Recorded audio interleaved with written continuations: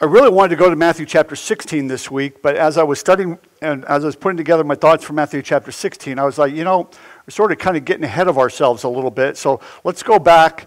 And we saw in chapter 12 last week that the Jews basically rejected the kingdom. They associated the miracles, the things that Christ was doing to show that he was going to institute the new covenant. They associated that with Beelzebub. They associated that with the works of Satan. And so basically that was the point where Israel generally had rejected their Messiah. They had rejected the Lord. And we see the tenor of Christ's ministry change in chapter 13. There's no verse that says that his ministry changed, but we see the tenor of his ministry becomes more towards the individuals, and it becomes very focused on the disciples as opposed to the announcement of repent that was given to Israel. And so chapter 13 sort of starts this, and we see that Christ is going to really transition into teaching in parables. And he teaches in parables, as we're going to see, not to give an illustration, but to actually hide the truth from Israel. Now that's really interesting because Christ felt the need to hide this truth because judgment was going to come on the nation of Israel. So let's kind of jump ahead and go to verse 10 through 13 to sort of get a context, if you will. Then we'll go back and look at some of the individual parables. In verse 10, and the disciples came and said unto him, Why speakest thou unto them in parables? He answered and said unto them, Because it is given unto you to know the mysteries of the kingdom of heaven, but to them it is not given. For whosoever hath, to him shall be given, and he shall have more abundance. But whosoever hath not, from him shall it be taken away, even that he hath. Therefore I speak to them in parables, because they, seeing see not, and hearing they hear not, neither do they understand. And in them is fulfilled the prophecy of Isaiah, which saith, By hearing ye shall hear, and shall not understand, and seeing ye shall see, and shall not perceive. Let's go to the Lord in prayer. Heavenly Father, God, we come to you this morning and ask, Lord, that you would do a work in our life. We ask, God, that you would stir us. We ask, God, that you would just do what only you can do. Comfort us, encourage us, rebuke us as necessary. We pray in Jesus' name. Amen. So we see very much that Christ is going to change his teaching method. Recall in chapter 5 through chapter 7, Christ was pretty straightforward and pretty blunt as to what he was teaching. There was nothing that was shielded or nothing that was concealed. But here he's changing the way that he's teaching so that way they won't be able to perceive what's being given in the Word of God. And so he's going to use parables to do that. And so we begin with the parables, and the first parable is the parable of the sowers. The parable of the sowers. And we see that in verse 1 through 9, which we've already read this morning. And then the interpretation of that is in verse 18 through 23, which let's go ahead and read that so we can see what the interpretation would be. Hear ye therefore the parable of the sower. When anyone heareth the word of the kingdom and understandeth it not, then cometh the wicked one and catcheth away that which was sown in his heart. This is he which received the seed by the wayside. And he that received the seed into stony places, the same as he that heareth the word, and anon with joy receiveth it. Yet hath he not root yet in himself, but dureth for a while. For when tribulation or persecution ariseth because of the word, by and by he is offended. He also that received the seed among the thorns, he it is that heareth the word, and the care of this world and the deceitfulness of riches choke the word, and he becometh unfruitful. And he that received seed into the good ground is he that heareth the word and understandeth it, which also beareth fruit, and bring forth some 100-fold, some 60, and some 30. And so this is a parable that we're all very familiar with, and we've heard preached or taught probably dozens of different times.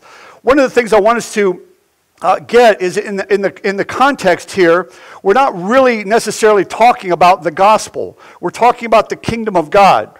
And so again, this is projecting again Christ's ministry of this idea of repent because the kingdom of God is at hand, and the kingdom of God is very much associated with the throne of David and with, of course, the new covenant, which is all, of course, rooted back in the covenant with Abraham.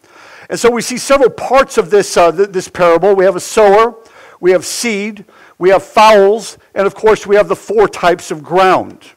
So when we consider the interpretation, it's really not rocket science, but one of the troubles that people have is that when they associate this with the gospel, is that people start to wonder about people that receive the gospel, and they sort of seem to catch on fire for a little while, and then they fall away. Were they really saved? Or did they lose their salvation? Well, since we're not talking about the gospel, since we're talking about the kingdom, then we would go back again to a Jewish context as opposed to a New Testament church context, and we would see that this is really not talking about our salvation, although there's an application to that. And so the gist of the parable really is that a sower is spreading seed, and as the seed is spread, some of it's going to be productive, some of it's going to be unproductive. And so the interpretation, again, helps us to understand, because Christ is going to teach so that way they don't understand. And this comes from Isaiah chapter 6, verse 9 through 10, which is that famous passage of "Here am I, send me." And then God sends Isaiah to preach to the people so their ears will be heavy. So they'll hear but not understand. So they'll see but not see, if that makes any sense. And so the sower is the one that's going to sow the seed. And so there's nothing at all wrong with the sower.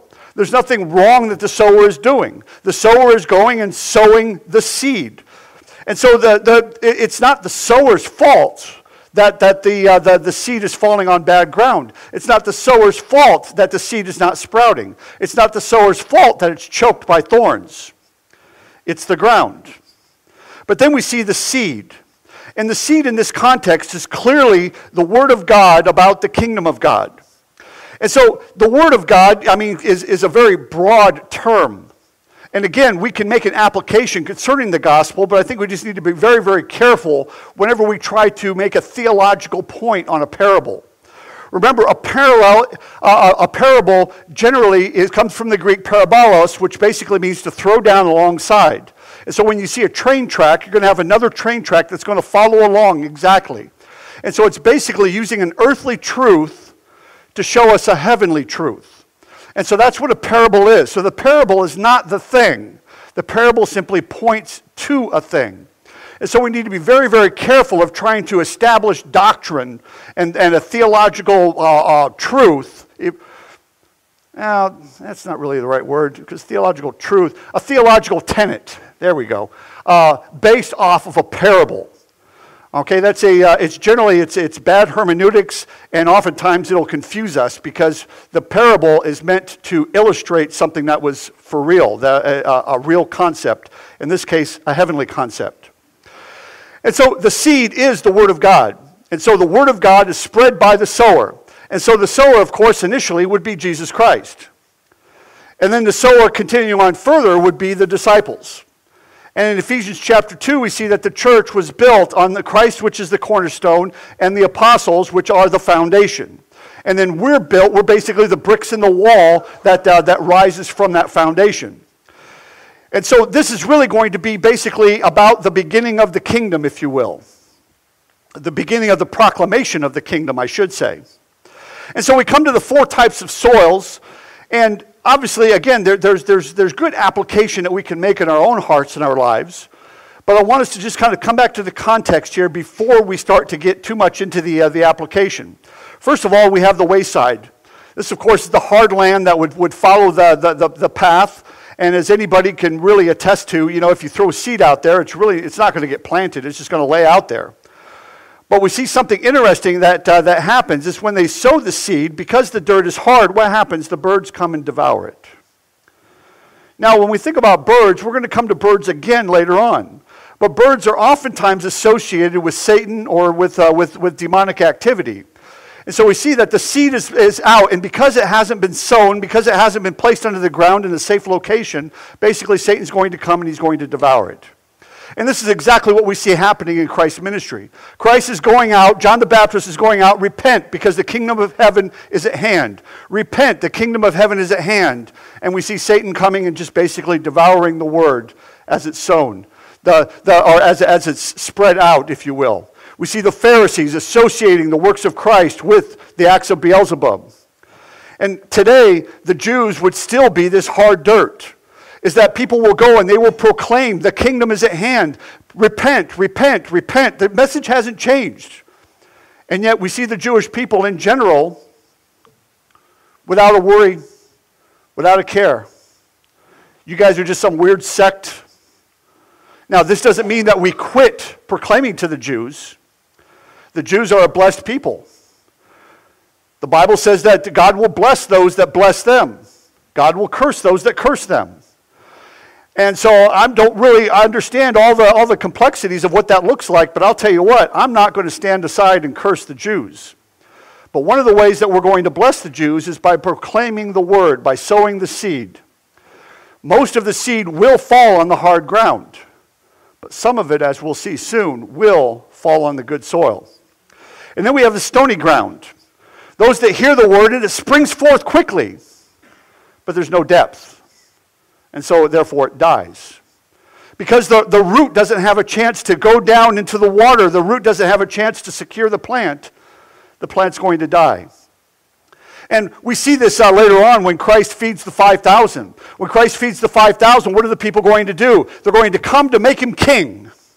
And Christ is going to leave. Because it's not his time yet, as John would say.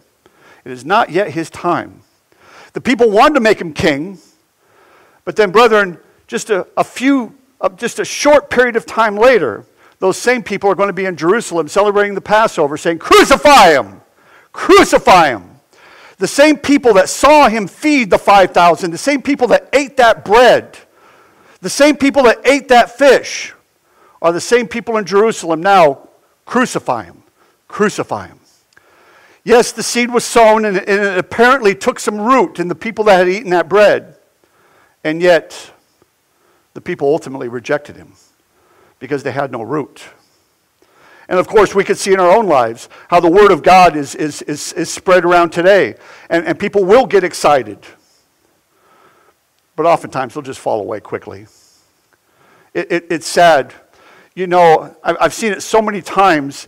And one of the big struggles with being in ministry is you can't get jaded. You can't get hard-hearted. But it's easy to do. When you see somebody come and they get saved and they get all excited, and 3 weeks later, man, you never hear hide nor hair from them again. How many times does that have to happen before finally you're like, oh yeah, great, someone got saved? And you don't really get excited about it until about 10 years later. So, oh wow, they're still around. No, brethren, we can't get like that. We have to be very, very careful and guard our hearts.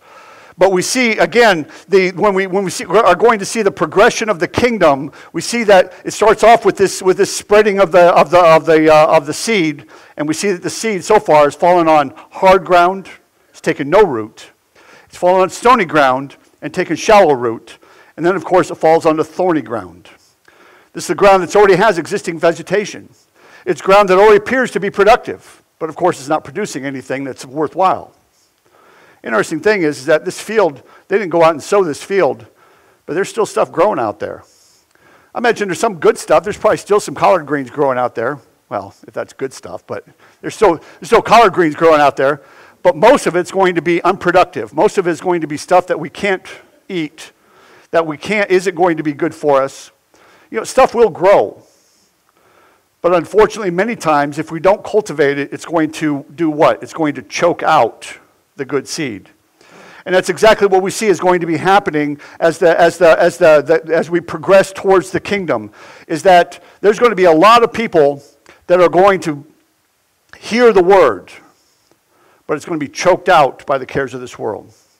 And we see this again in Christ's ministry. We see the people that were the stony ground. It came up, let's make him king. We'll see other people later on that just, the cares of this world. Judas is a good example of that. 30 pieces of silver he sold his Savior. 30 measly pieces of silver. I love that phrase. I'm not a big fan of them, but you know those inspirational posters that you'll see around the office and stuff? Usually if you work in a crummy office, they'll have all those inspirational things to try to cheer you up, But it's basically, Judas had the best pastor, he had the best leader, he had the best person, and yet he still fell away. And, that's to try to cheer up a leader a little bit when you see people falling away. because I'm no Jesus. Judas was like this thorny ground. He allowed the word of God to be choked by the cares of this world. He followed the Lord for 3 years. I'll tell you, there's a message in there just in itself. I love the passage where it says that the disciples went out 2 by 2. Not because that's the way we should do missions. It's not a bad way of doing missions. But I love that because you know what? Somebody went out with Judas. They slept under by a fire together. They ministered together. They served together. They cast out demons together. They healed the sick together. And nobody ever thought that he was Judas. Nobody thought it. No matter how intimate they were, nobody knew that Judas was a Judas. That's sobering, brethren. That's sobering. That's why Christ says, don't judge.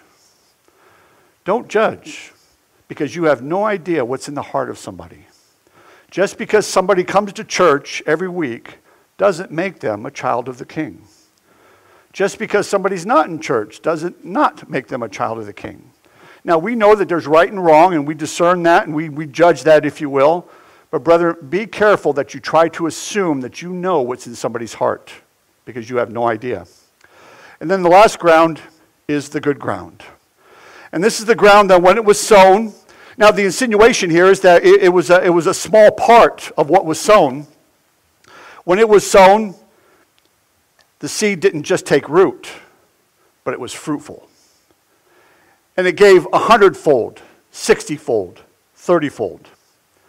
I heard a preacher preach one time. He says, you see, that 30-fold is like people that come to church on Sunday morning. 60-fold is for people that come on Sunday night. 100-fold is for people who come on Wednesday. I thought that was pretty clever when he preached it, until I went back and was like, that's not what that says. Now, do we want you to come on Wednesday night? Yes, but you're not going to be producing 100-fold simply because you come on Wednesday night. All right, but I just thought that was a very clever way of using the passage, not necessarily true to the text, but I just thought I would share that because it's neat how sometimes how people will read into the scriptures what they want to read into it. And so we want to read out of the scriptures. And so we see that this was productive. And you know, in Christ's ministry, he was apparently a failure. Christ was crucified on the cross. All of the disciples had abandoned him. They had all gone, as I preached a little over a year ago, but Mary Magdalene, Mary the mother of James, Mary the mother of Jesus were the ones that were left at the cross. The ladies were the ones that were left. The majority of people left. It appeared that Christ had lost. But the seed had taken root. The seed was going to grow. And the seed concerning the kingdom was going to begin to grow in Peter, who we'll see next week is going to be handed the keys to the kingdom. And we see it grow as Paul gets saved and converted, and as the church starts to grow. What starts off small is going to grow big. But brethren, it apparently is going to be a losing proposition. Might I say that missions, church in general, brethren, is a losing proposition. You say, Pastor, that's a horrible way to look at it. Did you know that this church is one generation away from dying? One generation away from dying. The church throughout the history of churchdom has always been one generation away from dying. The world has gone to great lengths to try to extinguish that church. They've tried to kill people. They've martyred people. They've burned people at the stake. They've mocked them. But I think the world is finally onto something. Because the best way to destroy the church is not through martyrdom. That just encourages the church even more. It's to basically just lead us into a sense of lethargy. Lead us into a sense of comfort. Comfort will destroy our church faster than persecution. Comfort will destroy our church faster than just about anything. Brethren, it appears that we're in a losing proposition. It seems like, you know, do you know that people are being born into the world faster than they're being won to Christ? We like to think that we're making headway in the world in missions.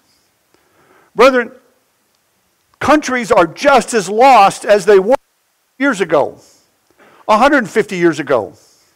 There is just as much need for missions, for people that are going out and touching people and communicating with people as there was 150 years ago.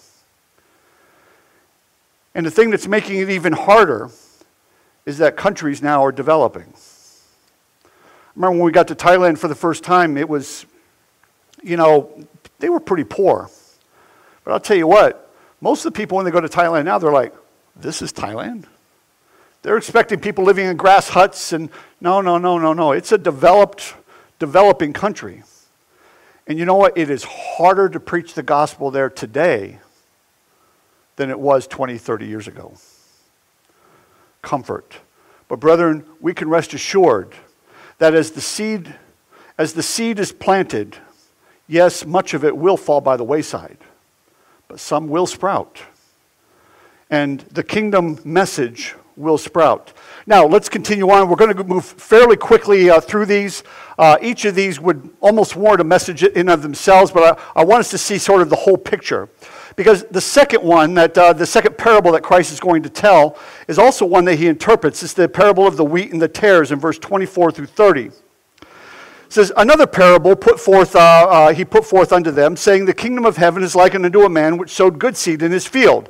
So you can see the progression of the parable, can't you? That the first parable, talked about all of the bad ground, but we have the good field. So now there's a man that's going to sow in the good field. But while men slept, his enemy came and sowed tares among the wheat and went his way.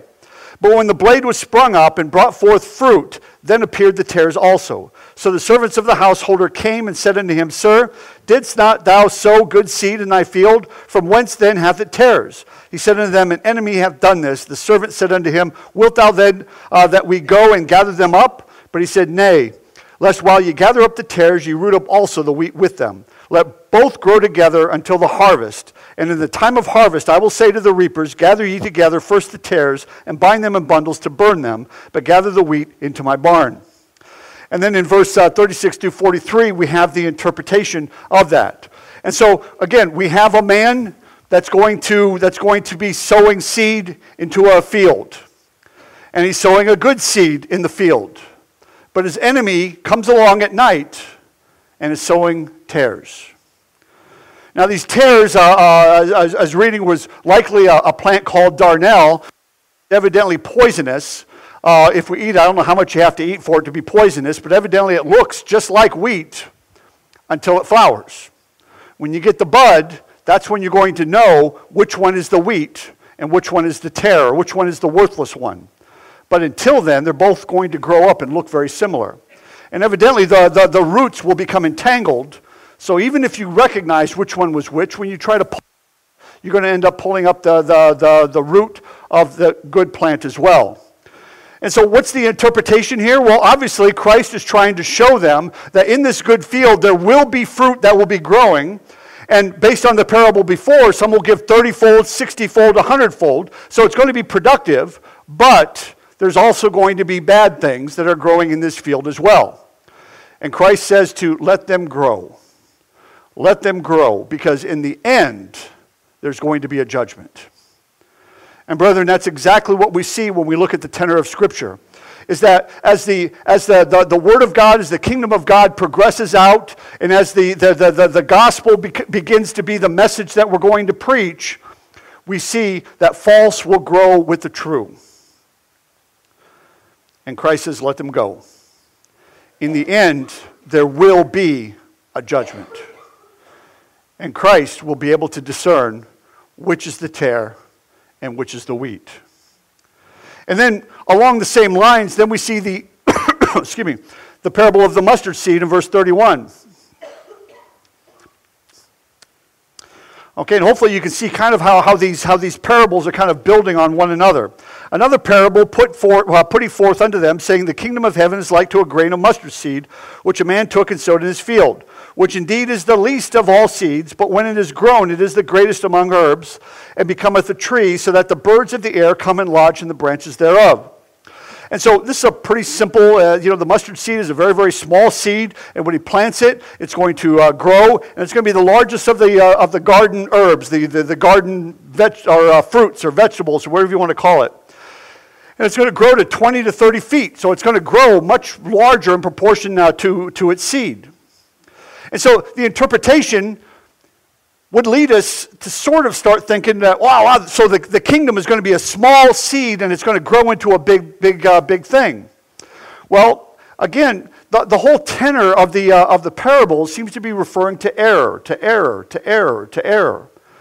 So it would seem here that this is not really talking about the gospel that's going to be planted is going to grow great.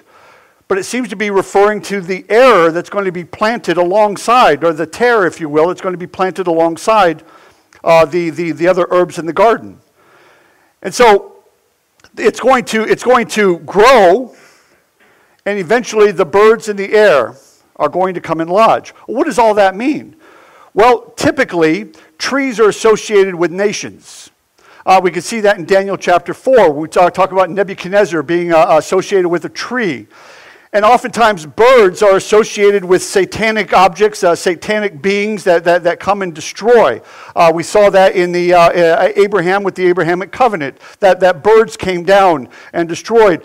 We see many times in the scriptures the idea of birds being a representation, being an idea of a satanic being, of a demonic being. So we can see that this tree or this kingdom is going to grow, and it's going to be a lodging place for basically the birds of the world, for the satanic beings, for the demonic beings. And brethren, this is the thing that Christ is doing to sort of prepare them. Because the disciples, no doubt, they're starting to get excited. We're going to see them eventually. They're going to fight over who's going to be greatest in the kingdom. Who gets to sit on your right hand? Who has to sit on the left hand? They're excited about this kingdom thing. But Christ is starting to prepare them. Prepare them as he goes forward, as he knows that he's going to have that date with the cross. Prepare them that, hey guys, this is not going to be all peaches and cream. Things are going to get real tough here pretty soon. And so the seed is going to be planted, or brethren, it doesn't take a lot of error to eventually destroy. It doesn't take a lot of error to grow into a great tree that's going to give comfort and refuge to the demonic beings of the world, to the people that are antichrists. And we see this further supported in Matthew chapter 13, verse 33, where we see the leaven in the meal. Another parable spake he unto them, the kingdom of heaven. Notice these phrases, the kingdom of heaven, the kingdom of heaven, the kingdom of heaven. The kingdom of heaven is like unto leaven, which a woman took and hid in 3 measures of meal, till the whole was leavened. Now, this is really interesting because when we think about leaven, almost always, except for Leviticus chapter 4, we see that leaven is associated with evil. Now, in Leviticus chapter 4, there is an instance where a leavened bread was given as an offering. But almost always, leaven is associated with sin. We think of Luke chapter 12, verse 1, where it's associated with hypocrisy. We think chapter 16, where it's associated with false teaching. We think of Matthew chapter 22, where it's associated with compromise, so on and so forth. The leaven of the Pharisees, leaven, bad. And so we see 3 meals, which 3 parts, which would be evidently enough to feed 100 people. And there's a little bit of leaven that's hidden inside the dough. And brethren, when you put a little bit of leaven inside the dough, what happens to that dough? It grows. At what point, after you put the leaven in, can you take the leaven out? You can't. It's there. And brethren, this is exactly what Christ is warning them. He's not telling them was it a postmillennial? Anyway, as some people believe that the world is getting better, that the gospel is growing more, and that eventually the whole world is going to be part of the kingdom. No, what he's teaching is that actually error is going to multiply. Because as you hide a little bit of that error, brethren, you can't separate it. It's there. And that meal, that bread dough is going to grow and grow and grow. I made a cake for my mom when I was 11. I wanted to surprise her. And the recipe called 3 TSP of baking soda or baking powder, one of the two. I can't remember which one. Well, me being a detail-oriented kind of guy, I put 3 cups into the recipe. Yes, I did, Jen. I know you're over there. How in the world could you do that? I'll write a book about it and I'll autograph it for you someday. And it was like a thing out of Willy Wonka or something. The cake just kept growing and growing and growing and growing and growing and growing. And so my mom comes home and there's all of this stuff in the bottom of her oven, and it just kept growing, and it was just like this never-ending cake. And I was like, Mom, that's how much I love you.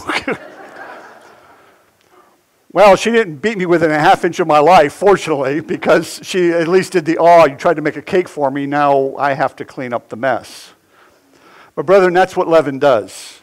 That's what a leavening agent does, is it just keeps expanding and keeps expanding and keeps expanding. Brethren, I wish it was true that when we go and we take a small seed of the gospel and we plant it, that it grows into a great bush. I wish it was true that we could take the gospel and hide just a little bit out in the world and it would just grow exponentially. But brethren, that's not the way it works. 20 years on the mission field, 20 years touching people, talking to people, spending time with people, eating with people, and we left a church with 25 people. Now, I know, that we're also, praise the Lord for those 25 people. Think about that. You gave up literally the 20 best years of your life, and you left 25 people. Now, brother, I don't say this so you feel sorry. That's not my point. My point is that I wish that I went to Thailand and I just planted that small seed right there, and it just, boom, but it doesn't happen like that. It just doesn't happen. But the funny thing about error is you plant just a little bit of error and you watch that puppy multiply. You watch it multiply. And so then we come to the parable of the old things, the last 3 parables, and we'll go through these rather quickly. Verse 44, again, the kingdom of heaven is like unto a treasure hid in a field, which when man hath found, he hideth, and for joy thereof goeth and selleth all that he hath and buyeth that field. And so we consider the parable of the hidden treasure. He finds that thing, and that thing is Israel. Israel's the treasure. And Christ did what? He buried that treasure, but he's coming back. He's coming back to purchase that treasure. The disciples were thinking that, man, Christ he's going to die. Okay, that he said he's going to die, but man, he's going to come back and we're going to establish the kingdom. No, Christ is going to die and he's going to bury Israel, if you will. But he's coming back to buy that land. He's coming back to buy that nation. Praise God for that. Brethren, I think one of the most insidious errors in Christianity is the idea that the church has replaced Israel. The church has not replaced Israel. God still has a plan for Israel. God has a plan for Israel, and someday Israel will be in the rightful place. Someday they will occupy that land, and there will be no Palestinians around them to give them a hard time. And Jesus Christ at that time will be on the throne in Jerusalem, ruling and reigning exactly like the Bible says. You can call me an idiot for being a literalist, but that's what the Bible says, and that's what I believe is going to happen. And then we see the pearl of great price. Verse 45 and 46. Again, the kingdom of heaven is like unto a merchant man seeking godly pearls, who when he hath found one pearl of great price, went and sold all that he had and bought it. Now this is really interesting because the kingdom of heaven is like unto a merchant. So the kingdom of heaven is not like the pearl. The kingdom of heaven is like the merchant. And who is the kingdom? Christ is the kingdom. So what is this pearl then? Well, we would probably understand the pearl to be related to the church. Because Christ, when he came, he is the kingdom, but he saw this other valuable gem. He saw this other valuable thing. And brethren, those are the other people, the people we call Gentiles, that were created in the image of God, that God loves just as much as the Jewish people. And what does he do? He sells everything to purchase that pearl of great price. Not pearls, but pearl. Now I'll tell you what, again, we could camp there for a while. Brethren, it's the pearl of great price, not pearls. That is not the church. We are the church. Collectively, we're the church. When you hurt, we all hurt. When you backslide, we all backslide. When you're victorious, we're all victorious. Brethren, there is no I in church. I know that's really cliche, but there's not. The church is us. And so Christ went and he purchased us. He saw the value that nobody else saw. Now, I don't want to get too far into it, but there's so many neat parallels between a pearl and the church because they were both born out of adversity. The church wasn't born in a wonderful kumbaya type of sense. The church was born off of the death of Jesus Christ. And a pearl doesn't start, it starts by being an irritant in the oyster. And then it's covered. The other neat thing about a pearl is that it's indivisible. If you cut a pearl, you've basically ruined the pearl. Now you can cut a diamond, you can cut a gemstone, but if you cut a pearl, it's broken. It's worthless. And that pearl has great value. And there's all kinds of neat things, but I don't want to get too symbolical about all of this thing. But we can see, as again, we look at these parables, we're looking at the progression of the kingdom. And so we start off with the idea that Christ is sowing this seed, and some of it's falling on good, most of it's falling on bad. And then we see that there's going to be people that are going to come, and they're going to sow the bad amongst the good. But Christ will judge someday. And then we see that the error that is planted is going to grow up, and it's going to be huge. And we see that the birds, the demonic forces, if you will, are going to come and reside in that. But we see that God has a treasure, and God has hidden that treasure. And someday he's coming back to get that treasure. And then we see this pearl of great price, that in this kingdom progression, that Christ is going to see a pearl that's valuable. He's going to come back and buy it. And then the last one in verse 47, again, the kingdom of heaven is like unto a net that was cast into the sea and gathered of every kind, which when it was full they drew to the shore and sat down and gathered the good into vessels, but cast the bad away. So shall it be at the end of the world. The angels shall come forth and sever the wicked from the just. And so the interpretation here is not rocket science. We see that the cast that is used is going to be a net that's going to grab everything up. But in that net, in what's gathered, there's going to be good and there's going to be bad. And we see the fishermen are going to separate the sheep from the goats, the good fish from the bad fish. And this is referring to when? The end of the age. That's what Christ says, the end of the age. And brethren, when we turn into the book of Revelation, when we turn to Revelation 19, we turn to other places in Revelation, what do we see happening? We see a great judgment that happens. We see a great judgment that happens with the establishment of the kingdom of God. And brethren, when that net comes through, none will be left. And brethren, when that net comes through and the kingdom is established, the kingdom will be established with the righteous. And so, when we think about all of these things, when we think about these parables, again, these parables really have very little to do with the gospel.